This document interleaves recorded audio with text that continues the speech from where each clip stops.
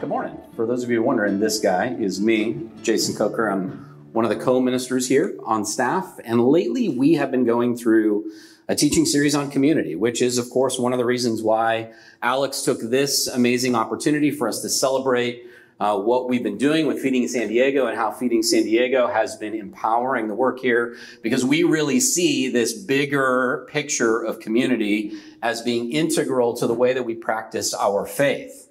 And so that's really what I want to chat about today, the idea of how it is that we take these ideas about community and help push them beyond the realm of beliefs and ideas into actual practices that impact our lives for better. For those of you who have been around for the last several weeks, you know we've been doing this by going through first Acts chapter 2, and then this month we've been visiting Romans chapter 12.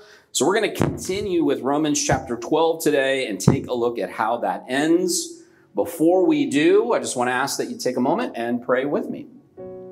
God, we thank you for today, for this opportunity for us to gather, to raise our voices, to lift our prayers, to sing, to express our gratitude, to offer our whole selves to you as a sacrifice, so that we might become a people who are transformed by your goodness, your grace, your gospel. We pray that you would continue that work in us today as we come before these words. We ask that you'd shape us, that you would help us to become a community of genuine love. We pray all this in Jesus' name. Amen. Amen. So lately I've been noticing the awkwardness of trying to greet other human beings in this sort of weird post-COVID, not quite post-COVID space. Do you have this problem? Like, I will go up to people and I'm trying to read all the signs. Are they comfortable shaking hands? Are they not comfortable shaking hands? And then oftentimes, invariably, if I reach out my hand like this because I think they're ready to shake hands, they will push out like a fist because they want to bump fists. And then, that other awkward thing happens where we see each other, like we're missing each other. So then they open their hand and I close my fist. And then it's just a total miss, right? There's that awkwardness that happens between us when we're greeting each other.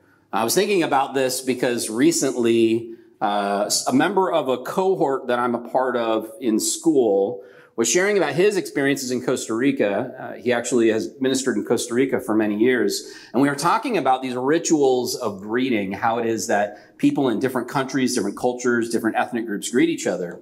And he was saying that in Costa Rica, there's this long-standing tradition that cultivating a community of peace is one of their highest values. Back in 1948, at the end of a bloody civil war in Costa Rica, they actually disbanded the military and haven't had a standing army since 1948. Now, this is Costa Rica, mind you, so, the climate and the scenery are conducive to, maybe not being so upset all the time.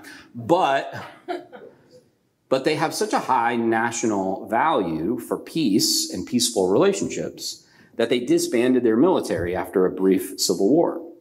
And one of the rituals of greeting that has cultivated in Costa Rica since then is that when people meet each other in mixed company, say you're hanging out with a group of friends and, a friend of yours brings their group of friends, it's extremely important for them to take the time for every individual in group A to greet every single individual in group B, to spend time getting to know that person and talking and unpacking personal information. So imagine two groups of 5 who are total strangers to each other, the enormous amount of time it would take for each member of each of those groups to really one-on-one greet the other person. The other feature of that is they tend to shake hands, but people across genders have a tradition of kissing each other on the cheek as a greeting. And they call this literally the kiss of peace. Because they really see these extended, deeply personal, mutually respectful social interactions as cultivating a more peaceful community. And I was just really struck by that story when Kyle, my cohort member, shared it, because it seemed so intentional.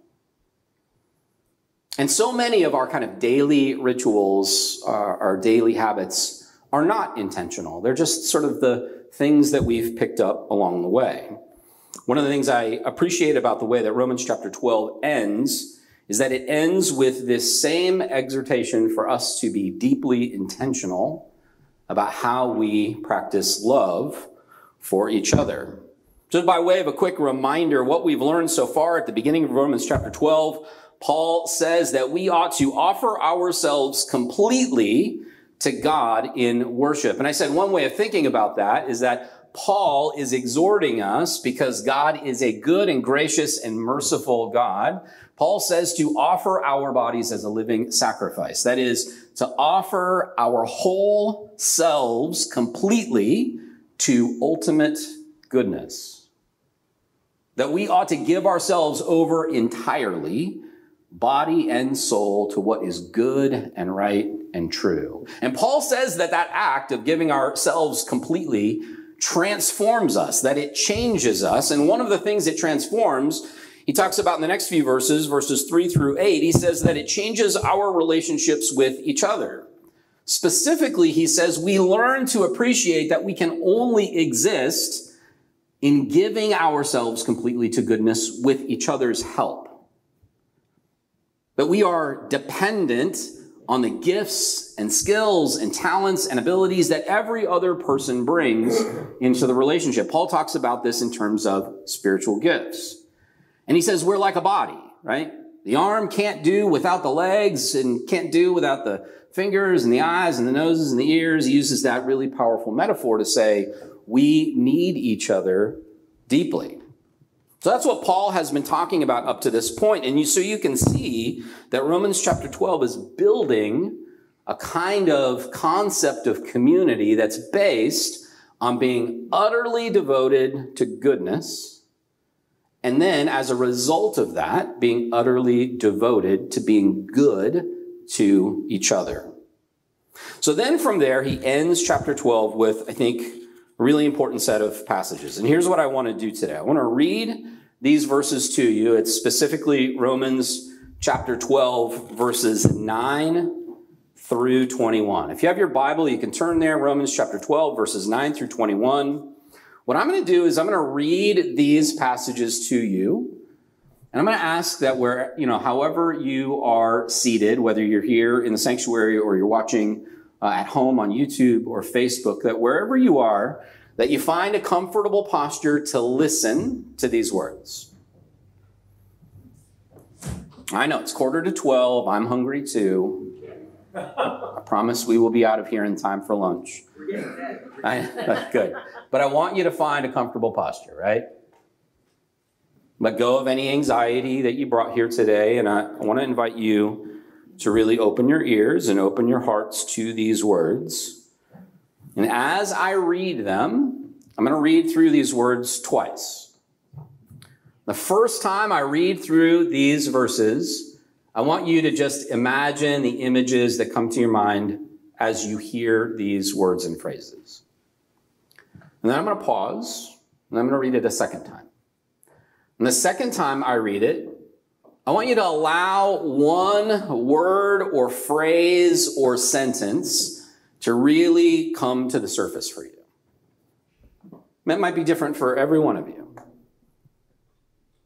Whatever it is that your heart needs to hear today will likely come to the surface for you as I read these. Because for whatever reason, that's what's important or powerful for you today. So this kind of reading is similar to Lectio Divina. It's a kind of meditative reading of Scripture. And I want us to do this together as a group.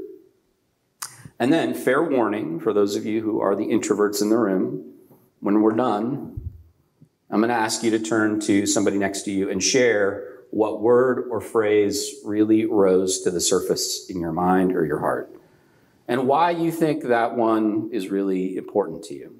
Does that make sense? Yes. Okay, so here we go. I'm going to read through it once and then twice. I want you to really meditate on what words or phrases are jumping out at you. Romans chapter 12, verse 9, Paul says this: "Let love be genuine.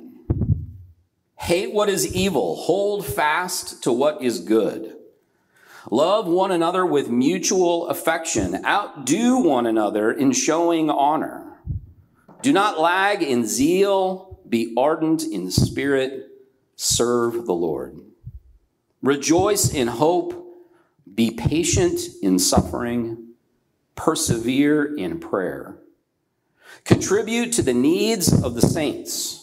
Extend hospitality to strangers. Bless those who persecute you. Bless and do not curse. Rejoice with those who rejoice. Weep with those who weep. Live in harmony with one another. Do not be haughty, but associate with the lowly.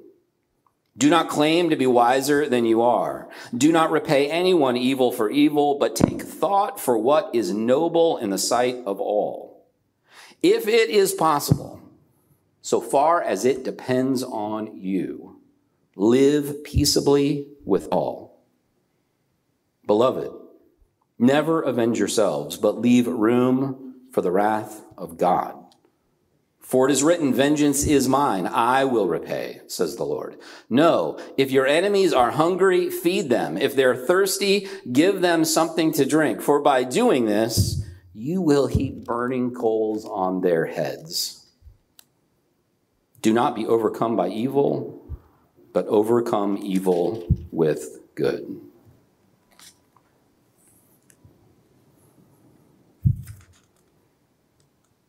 Now, as I read this list of practical advice for how to love, just quietly ask God to bring something to the surface in your heart and your mind. Let love be genuine. Hate what is evil. Hold fast to what is good.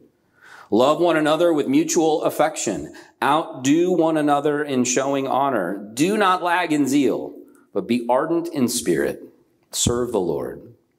Rejoice in hope. Be patient in suffering. Persevere in prayer. Contribute to the needs of the saints. Extend hospitality to strangers. Bless those who persecute you. Bless and do not curse. Rejoice with those who rejoice. Weep with those who weep. Live in harmony with one another. Do not be haughty, but associate with the lowly. Do not claim to be wiser than you are. Do not repay anyone evil for evil, but take thought for what is noble in the sight of all. If it is possible, so far as it depends on you, live peaceably with all. Beloved, never avenge yourselves, but leave room for the wrath of God. For it's written, vengeance is mine. I will repay, says the Lord. No, if your enemies are hungry, feed them. If they're thirsty, give them something to drink. For by doing this, you will heap burning coals on their heads. Do not be overcome by evil, but overcome evil with good.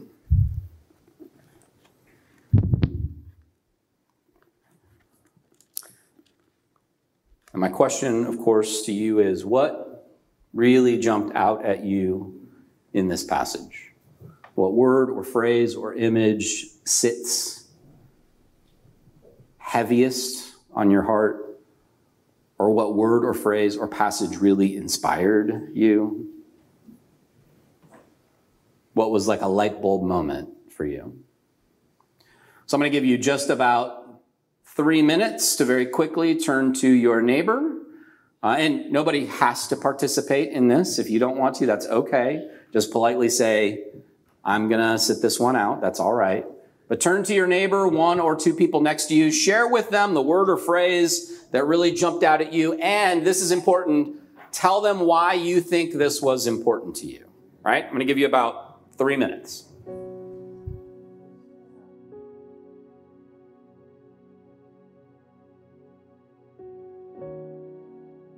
All right, I'm interested in what you all heard from each other.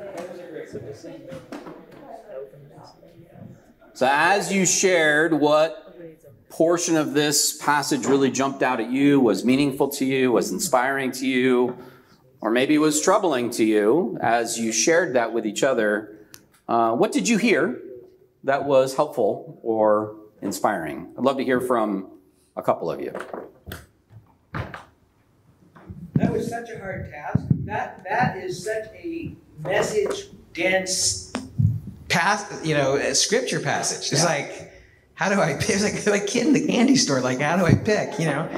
But like for me, I was just relating that I was at San Diego Pride yesterday, and right off the bat, just as we were getting started in the parade, there's Westboro Baptist. I'm sorry, I don't want to conflict of interest here, but so the message that I picked, because there were so many in there, was to love those who would curse me. It's like those who would persecute me. Yeah. And it's like, as I was like passing, and of course there was no time because we were moving along in a parade, but it was like, I'm one of you. We're the same. Like we're with the same guy. We're with the same program here. And so it's and just feelings about within family and not receiving the messages that you want to hear, but it's like they're trying. Like love those who because sometimes persecution is an outward persecute. It's indifference, or it's not hearing the message that you would like to hear.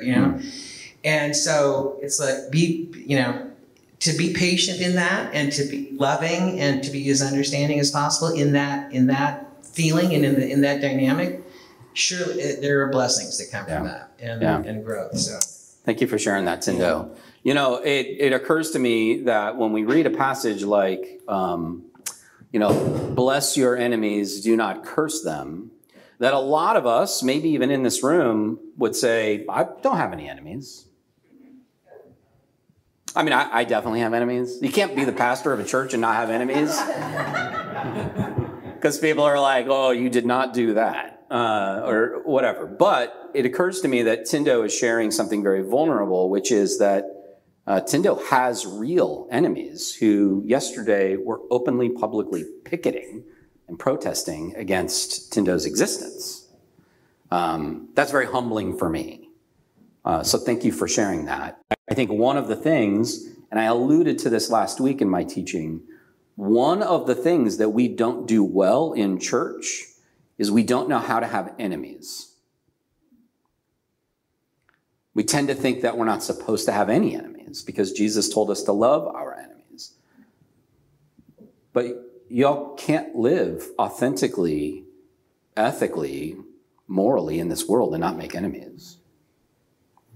So how do we have enemies in the way that Jesus taught us to, if we're followers of Jesus, right? And I am, so that matters.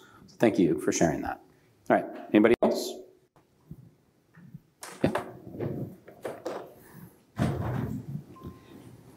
What I thought was a powerful experience was the three of us shared, and the act of sharing what stood out magnified the experience of the reflection on Scripture. It made us each more reflective about how we had heard it, but I think also it created a reflective community in that. And so I think we have lost a lot of reflective community, and it's really important. Yeah, I really agree. And some of you guys know this already, but I think it's so important that we learn to lean into the reading and interpretation of Scripture in community, rather than just people showing up and hearing what somebody like me has to say. So I think that's a great example of that. And I agree with Shauna's statement that in doing that, the passage is magnified, but also like the community itself is magnified in a really positive way. So I think that's really powerful. Thank you. Anybody else? One more maybe. Lucy? No? Oh, okay. Jen, okay. Sorry, Lucy, I thought for sure you were like...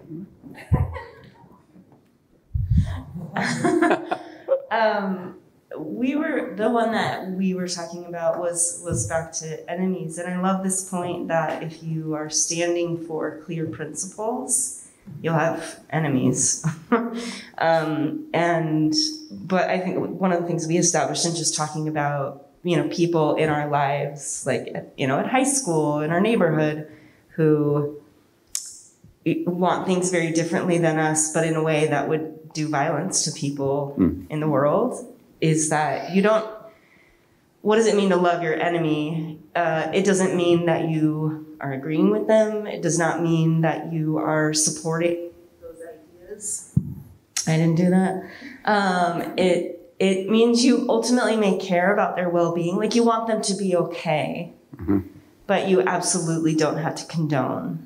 So how do we care about someone's well-being and try to support goodness for them, sort of without extending sympathy for a set of beliefs or ideas that are very problematic? So that's kind of, I guess, the tension that we were talking about. And what makes that complicated for me, Jen, is that they may be doing the very same thing to you, right? And that's where I think ultimately, we do have to decide where we stand, recognizing that not only might we make an enemy, but we might be wrong too. Like, there's room for us to grow in this. Anybody else have like something they really want to share, or should we get closer to lunch? Yes, Gary. Yeah, we all kind of agreed on the same thing. Gary, we're gonna have the microphone for you. There you go. Yeah, we all came to the same conclusion. Agreed see evil with goodness. Yeah, that's good. Yeah. Thank you for that, Gary. So, two quick bookends that I notice in this passage. I think this passage begins with a bookend and ends with a bookend. And the opening bookend, of course, is love must be genuine. I think that our weakness as sort of 21st century Americans is that when we hear love must be genuine or love must be sincere, we assume that means we have to like really feel it. That's usually what we mean by sincerity, is that we actually do feel that thing inside of us. But the biblical worldview doesn't really have space for a kind of disembodied notion of sincerity. When Paul says love must be genuine or love must be sincere, he means that what you say you believe must be proven by what you do.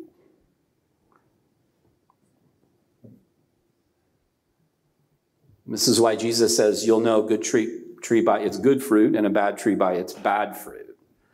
It's why James says faith without works is dead. Because ultimately, love becomes genuine, it becomes authentic, it becomes real when we actually manifest it in acts, concrete actions of goodness towards others. Which is why the rest of this is essentially a long list of practical, concrete suggestions for what to do in our lives every day in order to show love.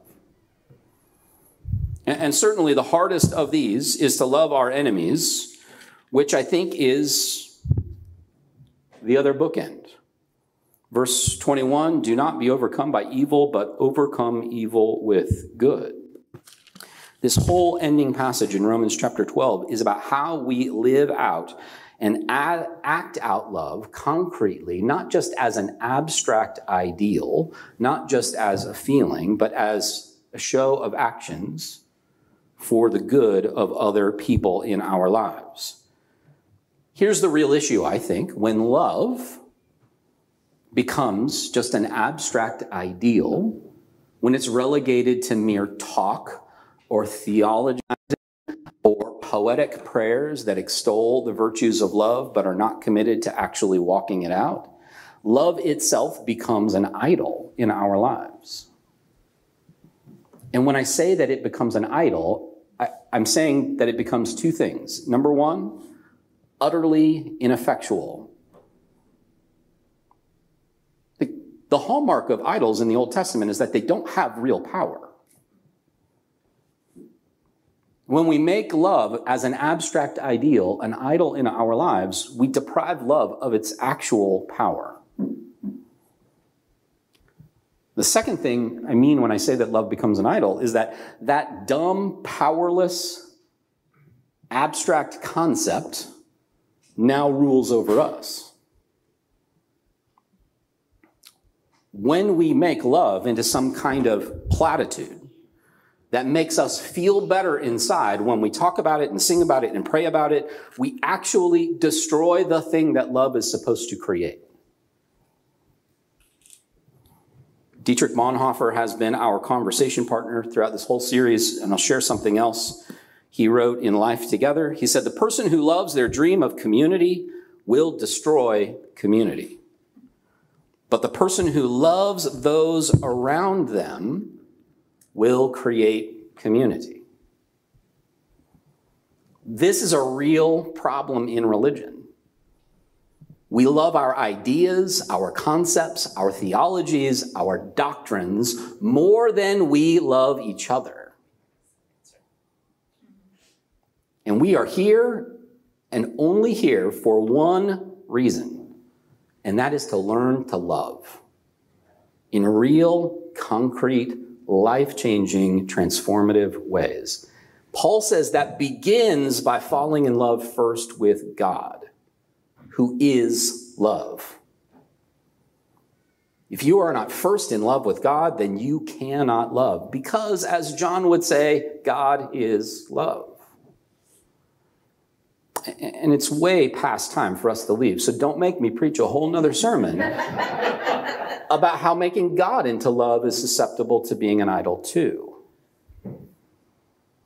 The point is that we are supposed to walk this out in ways that are genuinely costly. Loving each other costs something. The good news is it's worth the cost. It's worth the cost to create a world where we build real practices of love into our lives every day.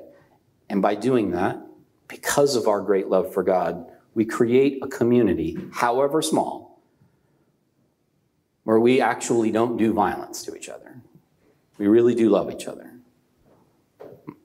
Amen? Amen. Would you pray with me? God, we thank you so much for today, for these words, for how even just reading a simple but profound list from Romans chapter 12 is inspiring us and agitating us in good ways. We confess, God, that it is hard to love people who seem to want to harm us. And we confess, God, that it's a whole lot easier to seek to control other people than to love them. And so, God, give us a heart for you, a heart for a kind of love that is generous and merciful and gracious, a love that is willing to lay our bodies on the altar as a living sacrifice. We pray that these images that we read about and talk about and pray about would become real concrete actions in our lives, because we generally desire to be more like you. We pray that you would walk us through all those complexities in Jesus' name. Amen.